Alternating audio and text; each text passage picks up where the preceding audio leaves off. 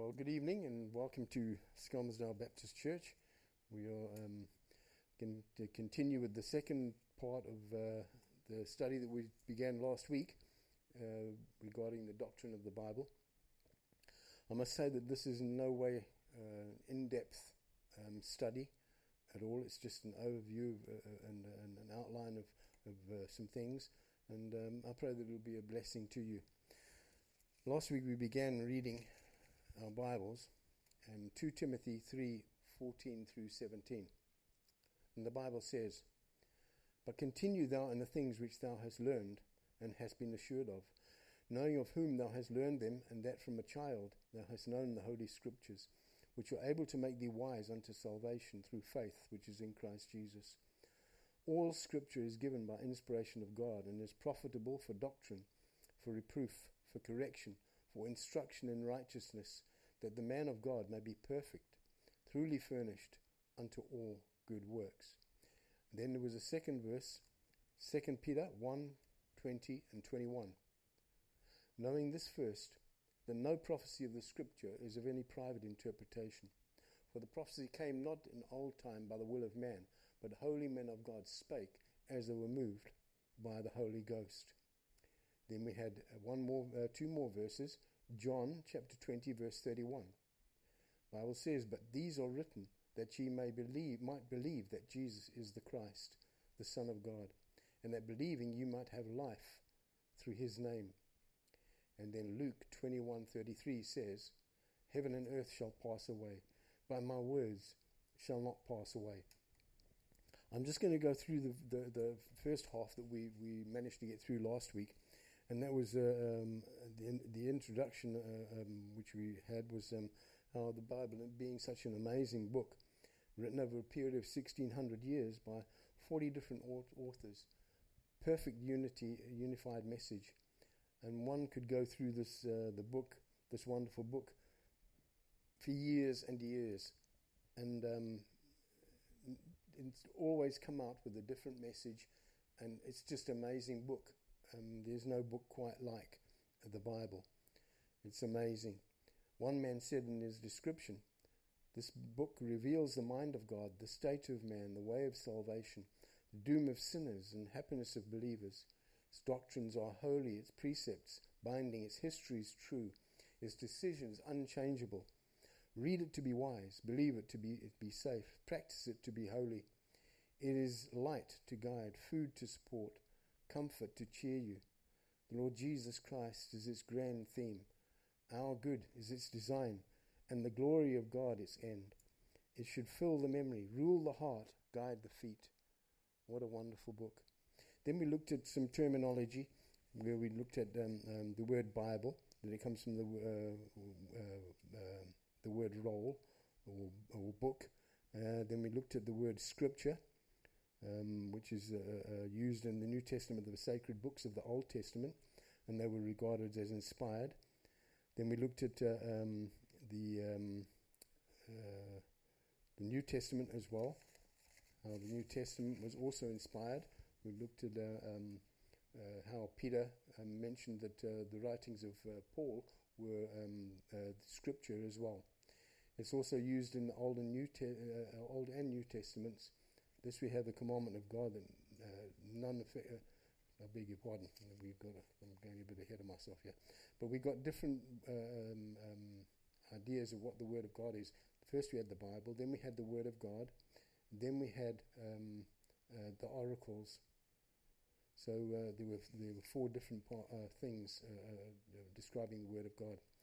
Then we had attitudes towards the Bible: rationalism. Then we had Romanism, which is the Roman Catholic Church. They say that the Bible is a product of the Church, therefore the Bible is not the final authority. Then we looked at mysticism. That's people experiencing God beyond the bounds of Scripture, and it leads to darkness, not to light.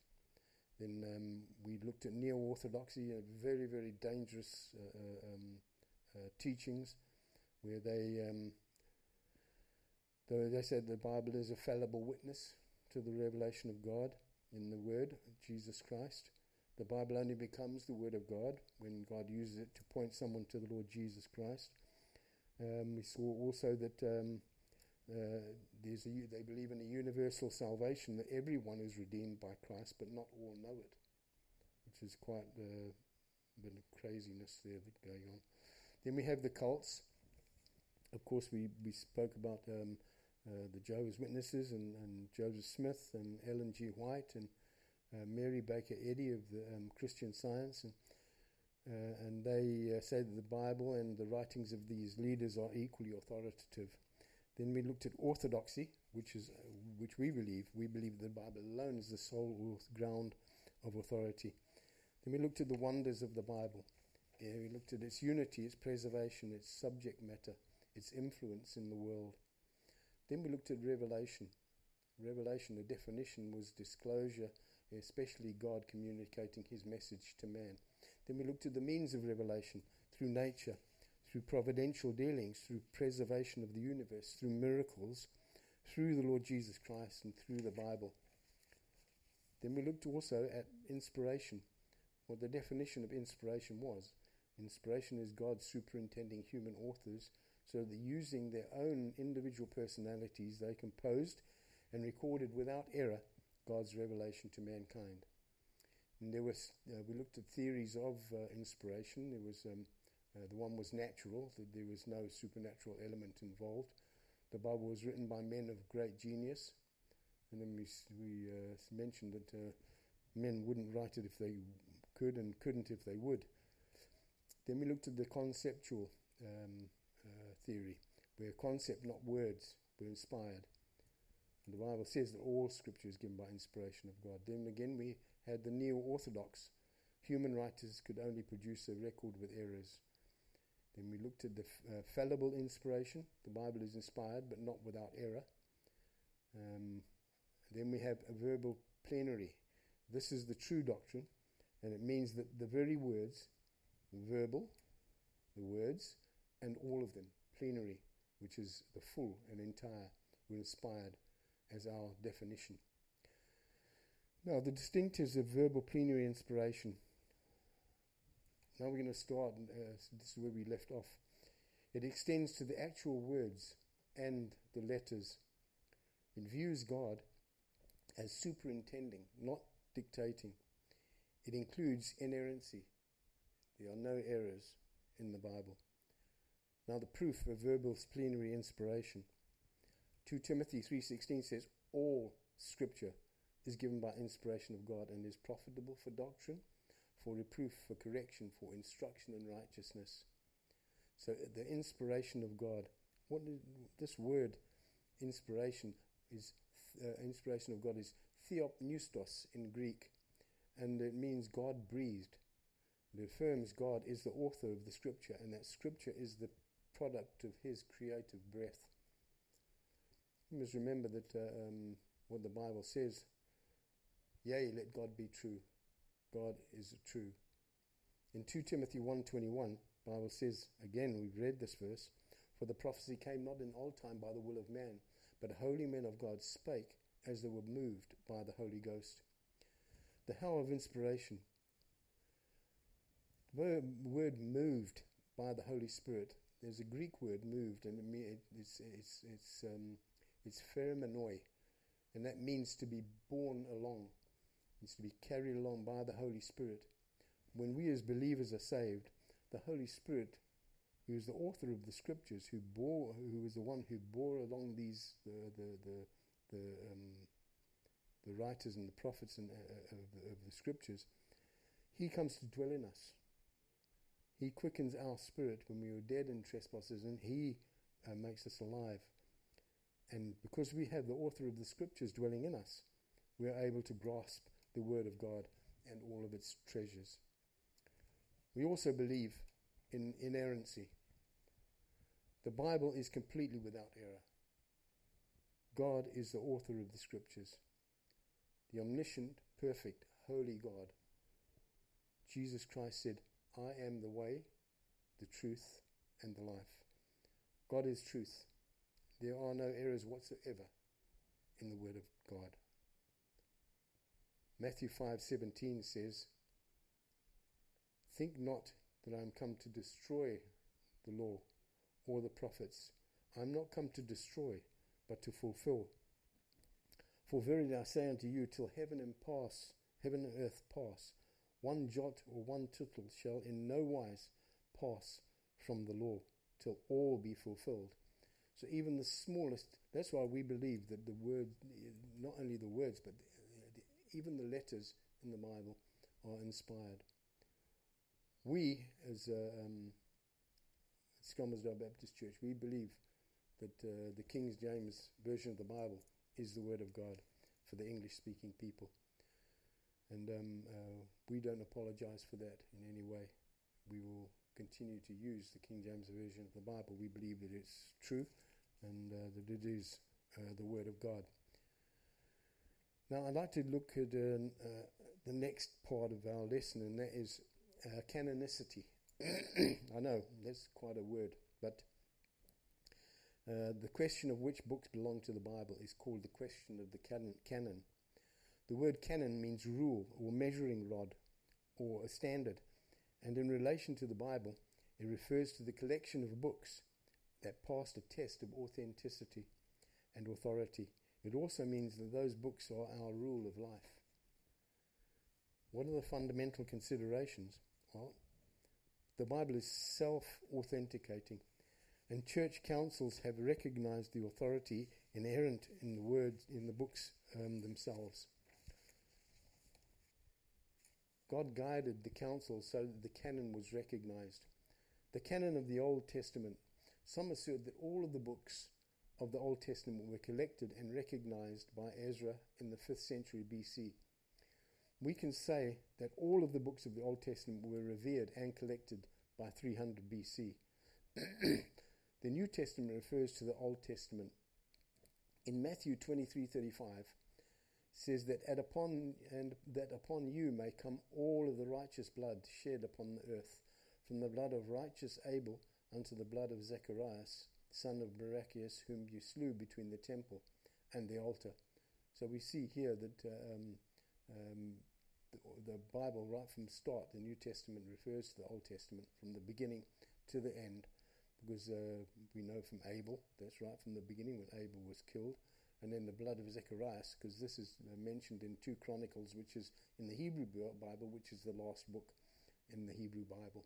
So we see that the Bible is the New Testament referring to the Old Testament, that it's all Scripture. The Synod, the Assembly of Jamnia in AD 90, a teaching house of rabbis who recognized the books of the Old Testament. Some questioned Esther, Ecclesiastes, and Song of Solomon. Now, the principles of canonicity of the New Testament. Firstly, apostolicity. Was the book written or backed by an apostle? The content. Was the book of sufficient spiritual character? Universality. Was the book widely accepted by the recipients? We know the books that we have in the canon were the ones that were accepted. There were books that were rejected. Inspiration. Did the writing give internal inspiration, evidence of inspiration?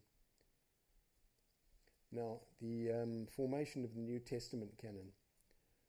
The period of the apostles, they claimed authority for their writings.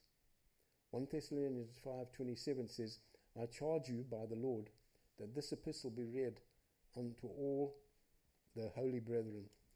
Colossians 4:16 says, and when this epistle is read among you, cause that it be read also in the church of the Laodiceans, and that ye likewise read the epistle from Laodicea. So this epistle from Laodicea is widely understood to be the letter to the Ephesians. Post-apostolic period.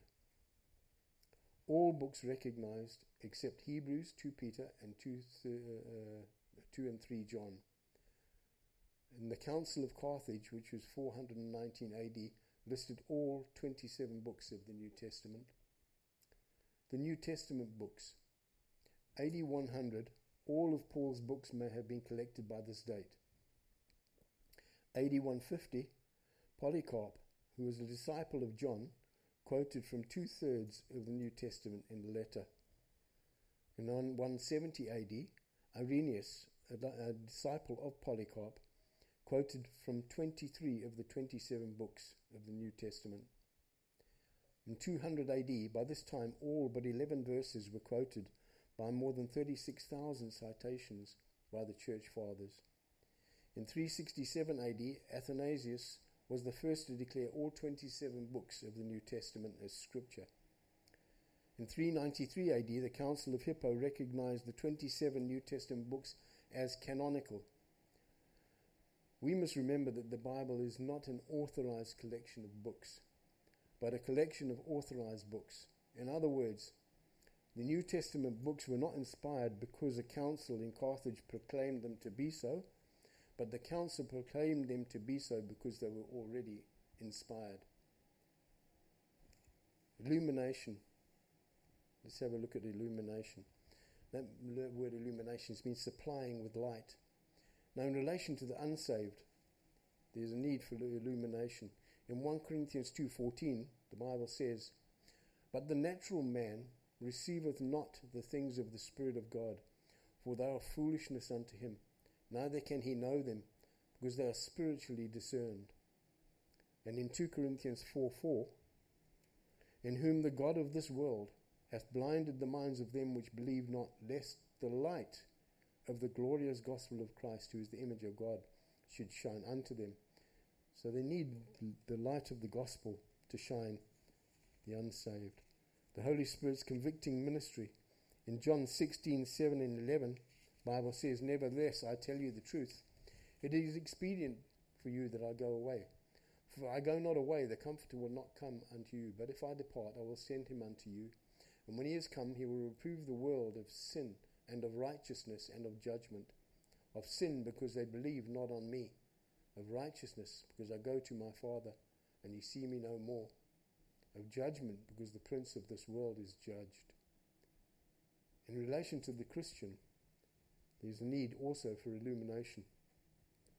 In 1 Corinthians 2:10 through 12, the Bible says, "But God hath revealed them unto us by his Spirit.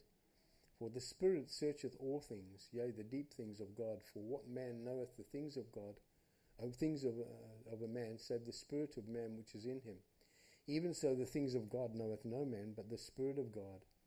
Now we have received not the spirit of the world, but the Spirit which is of God, that we might know the things that are freely given to us of God." So the Holy Spirit's teaching ministry in John 16:13 through 5 says, "Howbeit, when he, the Spirit of truth, is come, he will guide you into all truth. For he shall not speak of himself, but whatsoever he shall hear, that shall he speak, and will show you things to come. He shall glorify me, for he shall receive of mine, and shall show it unto you. All things that the Father hath are mine. Therefore said I, that he shall take of mine, and shall show it unto you." So we see here the need of illumination for the unsaved and illumination for the Christian. I want to have a look at some interpretation now.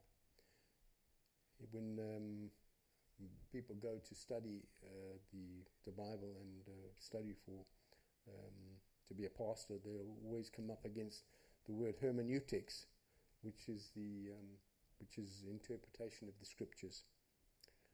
Now, the principle of interpretation. How do we interpret the Bible? How are we supposed to interpret it?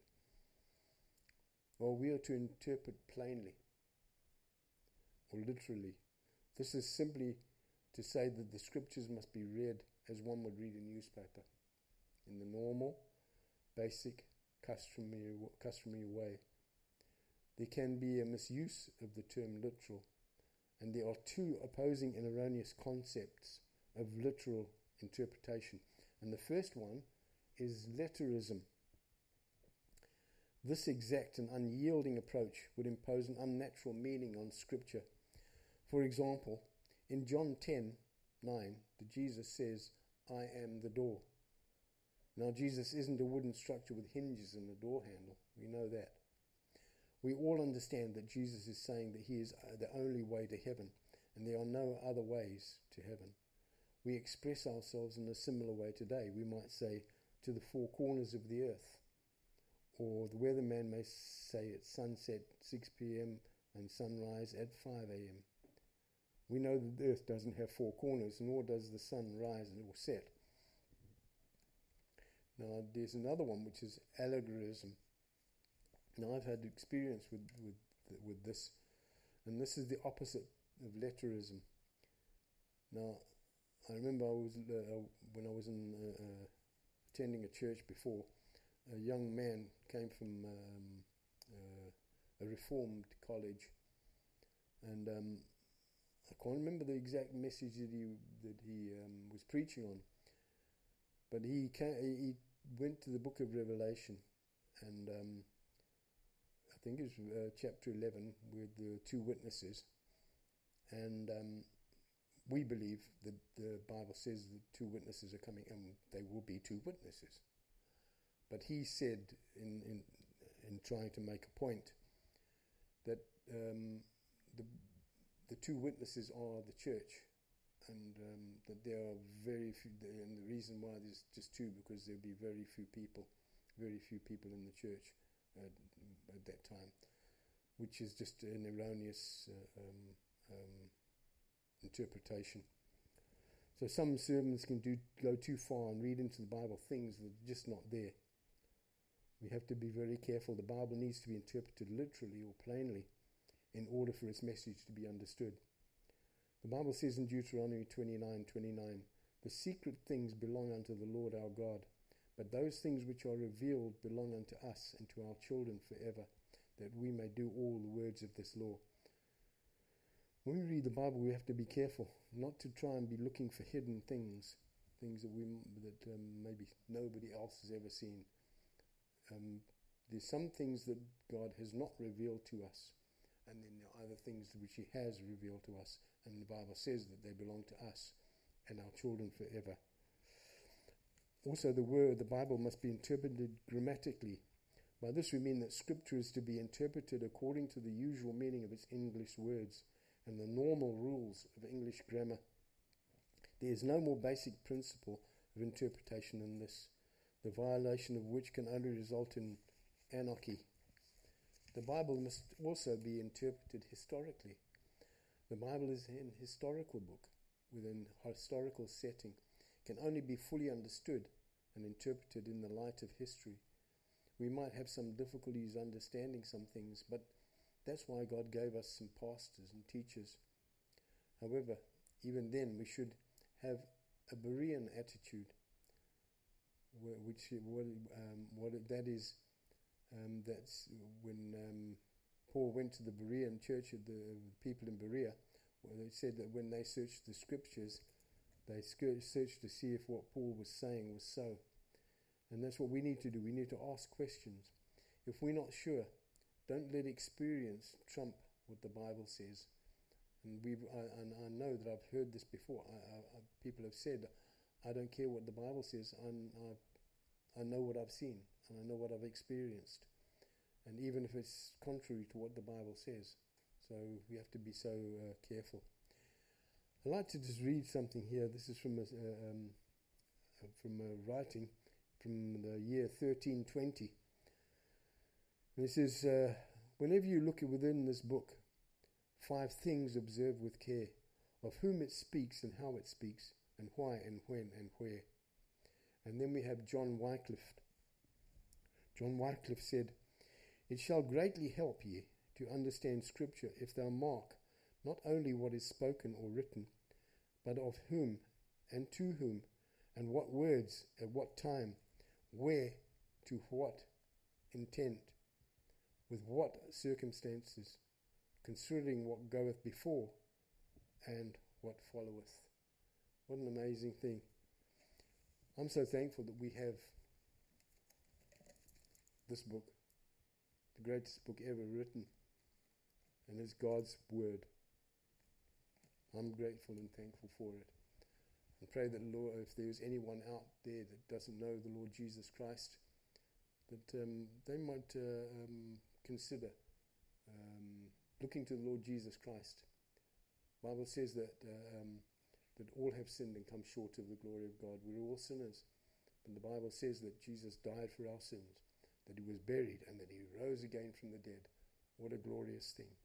If you don't know how you can know for sure about going to heaven when you die, please get in contact with us. Skelmersdale Baptist Church. We're online, and our phone number's there. If you want to contact us or go on Facebook, just let us know, and we can tell you how you can know for sure about going to heaven when you die. Let's look to the Lord in prayer. Father, I thank you for your word. Thank you for tonight. We had the opportunity. I know it's short, Father, and the lessons isn't gone into great depth. But I pray that we might have had left a little of knowledge of how great your word really is.